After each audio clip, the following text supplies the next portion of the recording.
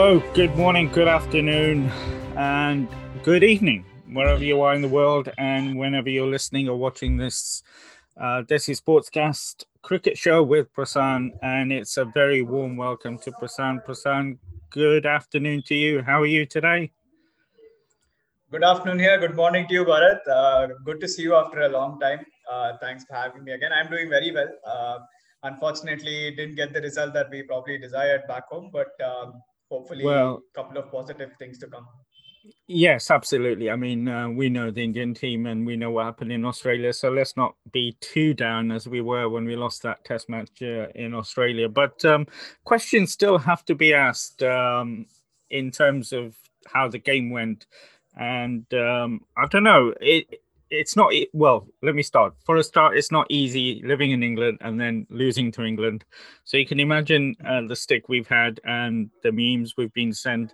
So that's all down on you because obviously living in India, I'm relying on you to bring the results in, but it didn't work out. So, what are your overall thoughts? And I've got a few questions for you on the back of that. But overall, in terms of this was a big defeat.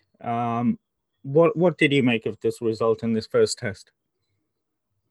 Yeah, in some sense, obviously, a 227 run loss isn't ideal in the context of what we're talking about because obviously it's a big loss. 227 run margin is huge, in any sense of Test match cricket. So, but look, I mean, for starters, obviously, when a side bats 190 overs, like the way England did, and pretty much batted out 2 whole days, it's very hard for the other team to come back into the match because, again, a lot of us did think that the match would end in a draw, but the way the England bowlers bowled, it just looked like they came in with a whole lot of preparation because they did play on turning tracks in Sri Lanka, whereas we came in from tracks which were in Australia where it was quite pacey and bouncy and there wasn't much assistance for the spinners. So I think in some sense, England was certainly a lot more prepared and they read the pitch a lot better. Um, all the talk around the toss having a major impact certainly still holds true because England did win the toss and they did get the better part of the pitch and later on it started crumbling and it was hard to bat on. So credit to how England played. Obviously nothing to take away from the way Joe Root batted, Sibley batted, and obviously the way they went about their bowling as well. Anderson, the goat, using the magic that he did in the second inning. So hats off to the way England played and a lot of questions to be answered for India for sure. Yeah, and but to start off with the team selection, and I don't want to talk about the toss because I think that played a big part in the result, in my opinion, anyway. But you said we need to go in with three spinners. We went in with three spinners, but I was surprised with the one of them. But I saw the interview with Virat yesterday, the press conference. But what did you think? I mean, the batsmen we knew were pretty much set in stone, but there was issues due to injuries about who would be selected in terms of the spinners. Nadeem and Washington. When you heard that, was that the obvious choice because everybody was saying why Kuldeep wasn't playing? Yeah, look, I mean, in some sense, I think Washington Sundar certainly made himself undroppable after the way he played in Brisbane. It was a clear choice that he was in the side for his batting more than for his bowling because Washington Sundar, isn't really someone who turns the ball too much, and he pretty much relies on line and length to sort of stem the run flow. But that's not exactly what happened in this Test match. He did prove to be a little expensive. Virat Kohli couldn't use him too much because obviously he wasn't spinning the ball despite the track being spinner friendly. And look, to be very honest, I think Shahbaz Nadeem has to be put on the scanner quite a bit because he is an experienced man. He's not 23, he's not 22, he's not as young as Washington. He's probably in his late 20s or even early 30s. I'm not sure. And for him to bowl 20, how many ever no balls that he did, it's absolutely criminal in a test match for a spinner to be bowling no balls. It's absolutely unacceptable in my opinion. And even, I mean, apart from Nadeem, even Ashwin bowled quite a few no balls. And I'm not sure what's happening. I think that it begins from the practice sessions. And obviously, despite the fact that that didn't have too much of a say in terms of wickets, Shahbaz Nadeem didn't look the best despite picking a few wickets. So Washington Sundar, therefore, is batting. I think that they'll probably need to tinker that a bit. And obviously, with both Sundar and Ashwin in the side, spinning the ball into the right-handers, that is Kuldeep Yadav's natural angle as well. So that's probably why he wasn't picked. We might definitely see Kuldeep Yadav being given a look in in the second test, but at the expense of who will be the question that the Indian team will need to answer. Yeah, and Virat did. I was surprised when he actually called out Nadeem and Washington in terms of the bowling, that they weren't economical. If they had been, the England score could have been reduced by 80, 90, I think, if I quoted him right. But I thought, a little bit harsh maybe, but, you know, Nadeem a lot better than I do. Was it nerves, or was it, just, he was having a bad, well, 2, 3 days? I mean, it probably was a bit of nerves as well because he hasn't played too much Test match cricket before this test. So, in some sense, I think he was certainly challenged by the whole atmosphere and the conditions that were at hand. But having said that, Nadeem has been a proven performer in the domestic circuit, and obviously, you don't just get picked for the Indian side depending on one Ranji season or one Syed Mushtaq Ali or Vijay Hazare season. So, obviously, he has that experience coming in from the domestic circuit, and it was surprising to see the way he went about his bowling. He wasn't too convincing, in my opinion. He was either too full or he was too short. He wasn't challenging the England batsmen too often, and that's probably something that should be worked on. And of course, that whole no ball issue that we kept seeing again and again. So overall, I think it was a below par performance from Nadeem. And actually, to take over from what you said, probably Virat Kohli shouldn't have called out Nadeem and Sundar because obviously they aren't too experienced in terms of international cricket. But that's what it is. Virat Kohli is that type of a captain. He's going to be aggressive. He's going to call out your flaws. He's going to support you when you're having a lean time, like the way he supported Rahane despite the lean form he's showing. So um, that's what Indian cricket is all about, and I think this is just a learning curve for whoever's there in the squad and whoever's coming into the squad in the upcoming tours. Yeah, I think I was just a little bit surprised how he gave Rahane quite a bit of backing and support, and then when he came to the bowling attack, he did say, uh, Ashwin and Bumrah and Ishant were on the mark pretty much, but he did highlight Nadeem and Washington. Washington, I do feel for a young man, but I'm sure inside they're getting a lot of support, and um, the coaching staff is working with him. But in terms of you mentioned too, well, I'm going to come to the toss, but preparation, and we did talk about this in our last show. That England were coming, and I said, I thought it was a really good planning by the ECB, going to Sri Lanka first, playing a couple of Test matches against. Let's say it's not the same Sri Lanka you'd normally see when you go there. They're always tough, really spinning wickets, but they're not the same team they used to be. And I thought that was really good preparation. But I was still surprised. I know you said we come back from Australia and we had that sort of, it's a totally different pitch and environment. But we should be able to play at home without too much preparation, in my opinion. Or is that, not the correct view, in the sense that even if you're playing at home, you still need a bit of batting and bowling and being out on the pitch and getting used to the conditions? Yeah, I mean, I think in some sense the Indian team did come into the series after playing so much of fast bowling in Australia, and so to make that switch from fast bowling to spin was certainly going to be challenging, and probably they didn't prepare enough. Or let's just say that England bowled really well because obviously Jack Leach and Dom Bess and obviously the Pacers, they were in, they did have that experience of bowling on turning tracks in Sri Lanka. So in some sense, I think England was certainly a lot better prepared for the turning tracks than India were. And the pitch started, showing its true form towards the third and fourth day, and even the fifth day. We saw, especially with Virat Kohli's wicket, the ball kept very, very low.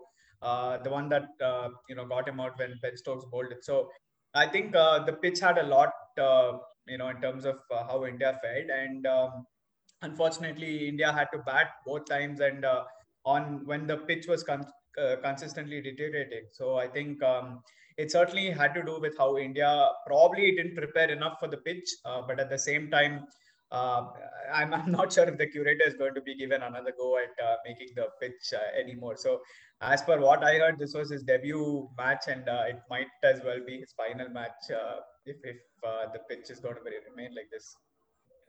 What, he's not going to curate the pitch for the second test? You never know. I mean, obviously, he was the butt of all jokes and sort of was made into meme material because I mean, apparently this was his this was his debut match curating the pitch, and certainly the pitch wasn't exactly to the liking of a lot of the players and obviously a lot of the fans as well. A lot of uneven bounce. There were random balls that just took off, balls that kept low. So very inconsistent pitch, and I don't think that's what Test cricket deserves, and it's definitely not an international match. So hopefully he isn't fired, but someone works along with him, to sort of make sure that the pitch is given its due credit, or Yeah, it's made well for the second test. absolutely. And to be fair to the BCCI, I think they normally get the pitches right for home conditions. So we'll give the gentleman a bit of leeway on that one. But in my opinion, the toss did make a big difference. I mean, you said it. The England they had to still take advantage of the good conditions. Yeah. But it was pretty much a flat wicket for 2 days, 2.5 days. And I think once you've racked up a lead of about 200, you're not going to win the test match. You're playing to save it. And then when the pitch starts to deteriorate, you're going to struggle even more, especially if we take into consideration the lack of preparation, maybe, as you say. But I thought the toss was crucial in this test match when you look back. Yeah, absolutely, no doubt. I mean, last time when we spoke before the match, we were talking about nil for three, 0 for 2, 5 for 3, and all those sort of situations. But the way Dominic Sibley and Joe Root went about their business, I think it was phenomenal. Joe Root, in particular, obviously coming into the series on the back of a man of the series performance against Sri Lanka. So I think in some sense it was a fantastic performance. Obviously, Sibley, the character that he's that patient cricketer who's gonna sort of give it all and sort of grind it out in the middle, and that's exactly what happened. For the first 2 days, we even compared it to the grounds here in Bangalore. Actually, Nice Road is the highway that we call in Bangalore, and that's how it was in the first 2 days, and then it just turned out to be a normal Kormangla wicket where you have stones randomly in the middle of a surface and the ball, pitches on the stone and then it goes all over the place. So that's pretty much how it was. And I think, as you rightly mentioned, England made full use of the conditions at hand and sort of played out those 190 overs, which was very crucial. And from then on, it was always going to be a matter of whether England win or India draw the match, because it was always going to be difficult for India to chase down a very big total after conceding that first innings deficit. And in terms of the England batting, I mean, they did have that preparation and, like you say, good preparation and good series against Sri Lanka, and the batsmen got their eye in. And I mean, you have to mention Joe Root. What an innings! I know he's the main man for England, and we did say, if you get Joe Root out, that's pretty much half the job done. But what was your impressions of whether the Indian bowlers will be able to get on top of Joe Root after that incredible test match he's had? Yeah, well, I mean, he's bound to hit one failure, isn't he? He's batting in such good form. Failures eventually going to catch up, I guess, or the law of averages, as most people like to call it. But yeah, I mean, look, to be very honest, Joe Root's in a purple patch of his own. I think he's looking absolutely fantastic with the bat. He wasn't troubled much at all by the Indian pacers or even the spinners, for that matter of fact, and he just seemed to be middling everything perfectly. And but look, I mean, again, it's a matter of just one ball that needs to get a batsman out, and the Indian bowlers will specifically need to be hitting that nagging line and length and force him to play at everything, which is probably something that they didn't do enough, in my opinion, and that's something that they need to correct. So, in that sense, Joe Root is certainly not unstoppable. I think we spoke about how if Joe Root is removed early, that's half the job done. But he certainly wasn't, and that's pretty much the deficit that India conceded towards the end. I mean, how much ever he scored. So that just speaks volumes about how much of a top dog Joe Root is in England cricket, and he's certainly going to be the big fish for the next three Test matches without a shadow of doubt. Yeah, absolutely. But after the defeat in Australia in the test, and I thought we're in for a battering and we could lose it, quite 2-0, 3-0. Obviously, it didn't happen, and it was an incredible series. But I don't have that same feeling after this defeat.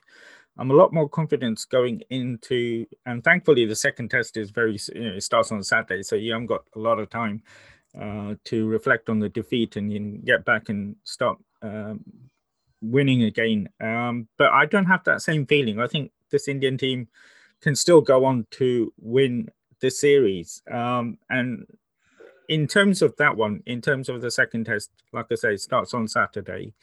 Would you agree that there's not going to be any changes in the batting lineup? And if there are, who do you think so? And in terms of the bowling, what are the options for Virat and Coach Sastry? Yeah, I think the batting certainly going to remain the same. There wasn't much to sort of take away from.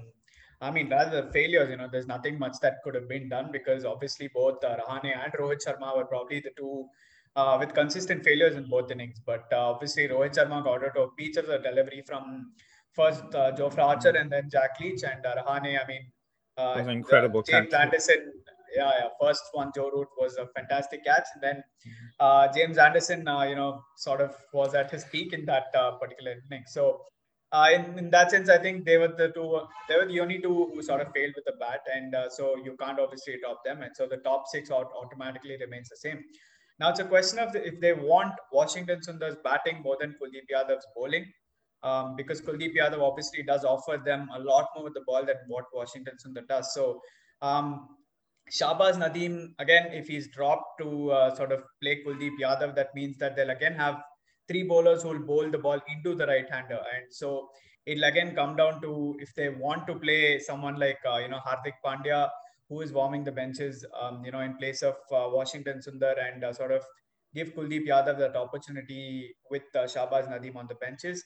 But I really feel Kuldeep Yadav has to be played with the variations that he has. He can take the ball away from the right hander as well, and a Chinaman bowler or a wrist spinner is always a very big commodity in any form of cricket. So he certainly has to be given a look in. Whether that will be at the expense of Nadeem or Sundar will be the question. Otherwise, I think Ashwin, Ishant, and Bumrah have to be there. They'll probably be rested for one match or so, depending on the workload management. But yeah, that's probably going to be a big call. It will be a big call, especially after what Virat said in the press conference that there's too much of a similarity between Kuldeep and Ashwin, and they want variety. And I don't know, do you think he will roll back on that and go with Kuldeep because of what you said? And the other thing with Kuldeep is it's been a long time since he's played out in the middle in a competitive game. Is that a factor? And the last question on this one is: I know Rahul Chahar has been brought in as standby. Nadeem was a surprise to me. Do you think there'll be another surprise possible? Yeah, I mean, I think the last few months have been all about surprises. I mean, they've like right from when India started full strength, and then Kohli went, and then after that, obviously Rohit Sharma came late. Ishant wasn't there. Shami went. Umesh went, and basically we just played with all the reserves that we had. Only Kartik Tyagi and Kuldeep Yadav didn't play in that squad that went to Australia. So, having said that, I think they might not want to rush Rahul Chahar in yet because. Obviously, they'll probably be testing him out in the nets, and he might feature later in the series. But one of Shahbaz Nadeem and Washington Sundar will go because obviously Kohli wasn't too impressed with what they brought to the table. My gut feel is just because Washington Sundar has done so much with the bat, they still might persist with him. But having said that, this is international cricket. You can't rest easy on your laurels. I'm sure Washington Sundar will know that himself. And they just might want to bring in Kuldeep Yadav because he'll be hungry to perform and silence his critics. He obviously didn't have a great time in IPL, and he was overlooked for the limited over series. Played just one match. He was overlooked for the whole of the Australian series. So if given a chance, I'm really sure he'll want to prove his naysayers wrong. And what better opportunity than on a track that's going to give him a lot more assistance than in any other Test match series. And what about my confidence? Is that misplaced? I think you're always confident and you're always positive, and you share that with me, and brings my positiveness up as well. But like I said, I don't have the same feeling after we lost the first test to Australia. I think we can still win this series. Is that misplaced?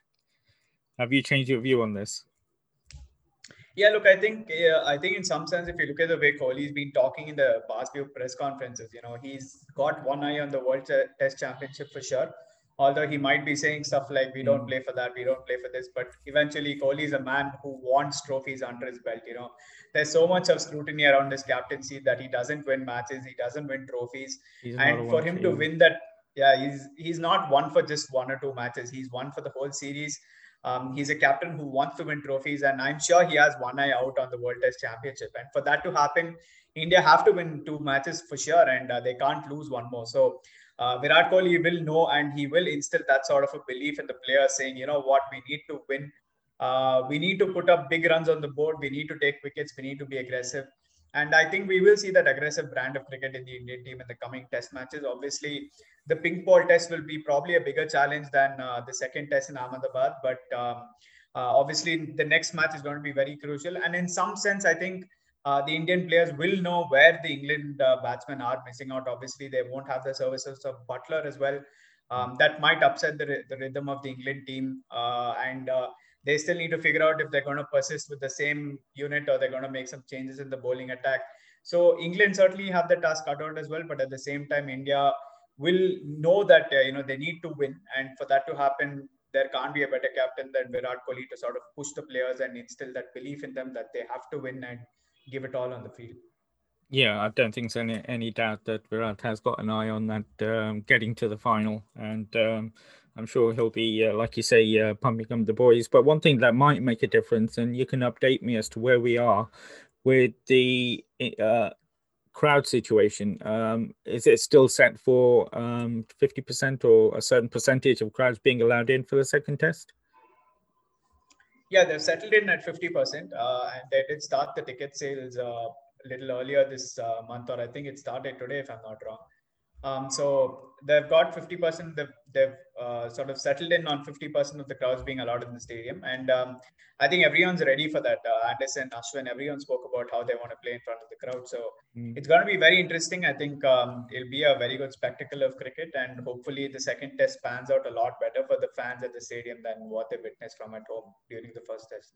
And I think it will make a difference playing in front of an Indian crowd, with the passion and the support. I think that adds to the pressure if we can get some sort of lead, or put the England batsmen under pressure, because they're not, like I said, it's a pretty inexperienced side. And I think not having crowds might have helped them a little bit. You never know, but having crowds into the stadium will definitely help the Indian team. Absolutely, and I think the Indian team under Kohli thrives under the crowd support. I think a lot of times all the players have spoken about how they love to play in front of a crowd, and having a home crowd always helps. I think the Englishmen would certainly be under pressure, and as you mentioned, they're slightly inexperienced in terms of the overall outfit. So the crowd support can work in favor of India, and push them and sort of give them some more inspiration to do a lot better. And that's probably something that they need, because they do need to win. They need to win 2 more matches to Mm. make sure that they have a good shot at that World Test Championship final. So a lot to play for, and crowds at home and rather than in the stadium might just be the solution to push them towards a win. Yeah, so if you're going at 50%, there should be around 25,000 hopefully each day. And I think that a huge crowd can make a crowd of that size can make a huge difference. So it'll be good to see as well, and it'll be good to see how that pans out in terms of moving forward. I know they're looking at bigger crowds when we move to the third and fourth test, but it'll be good to see crowds back in the stadiums in India.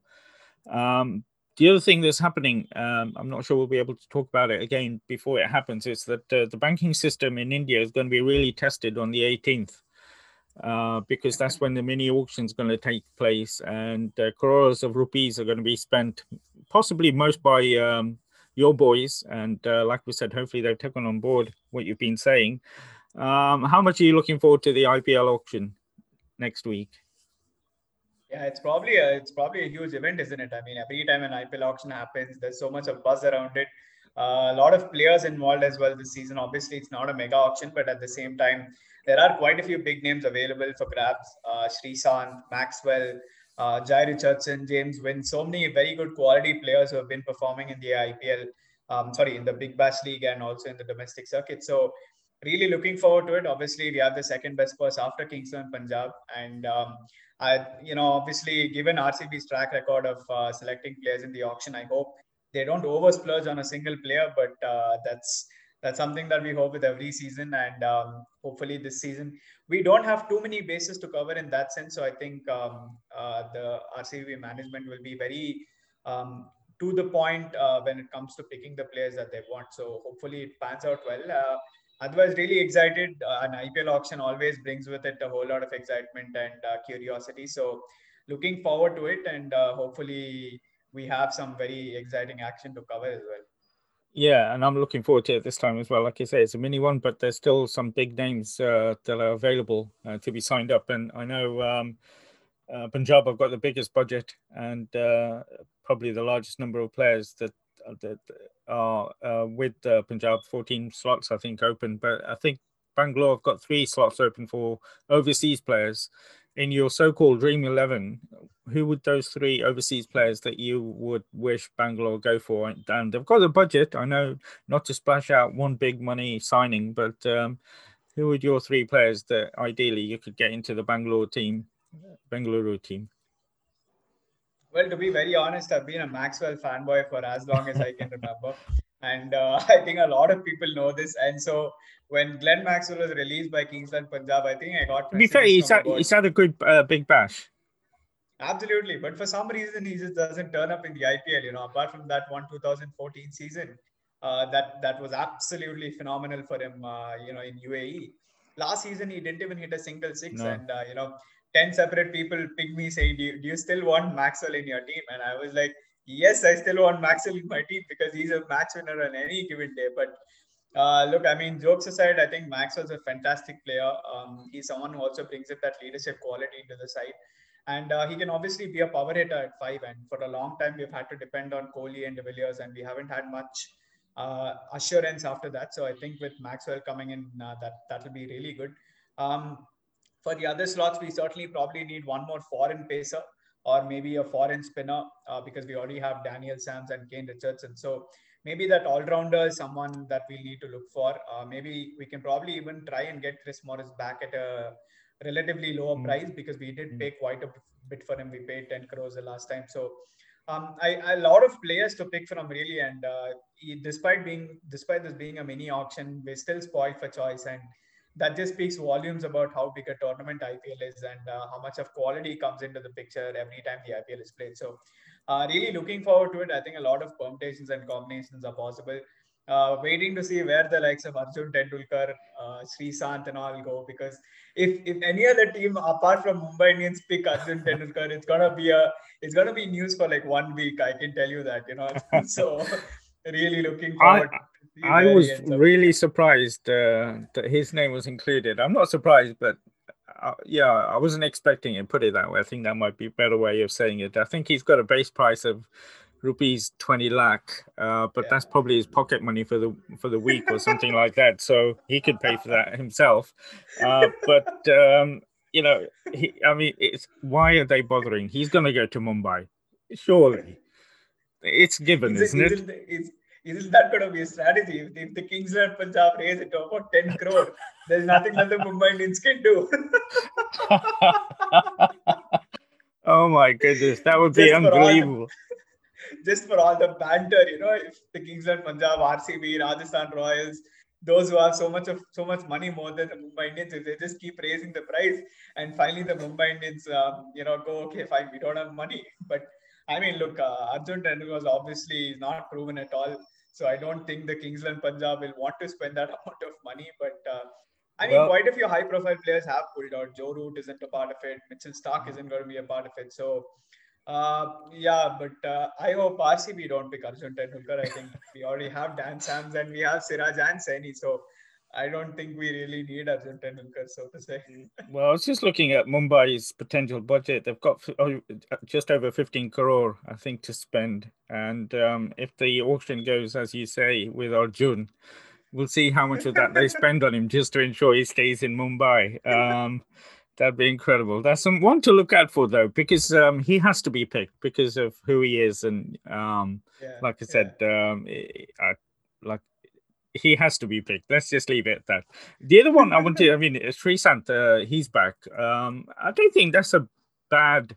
I mean, he's going for, I think he's got a base price of 35 lakhs. It's not a bad shot as a backup bowler, even at his age. Or do you think that's wishful thinking on his part? Yeah, look, I mean, he's coming back into cricket after 7 years. He looked decent in the side, Mushtaq Ali, not too much to drive home about. So I don't think teams will want to splurge too much on Srisanth. They might just go with the emotional quotient and probably might just go at lower 1 crore, in my opinion.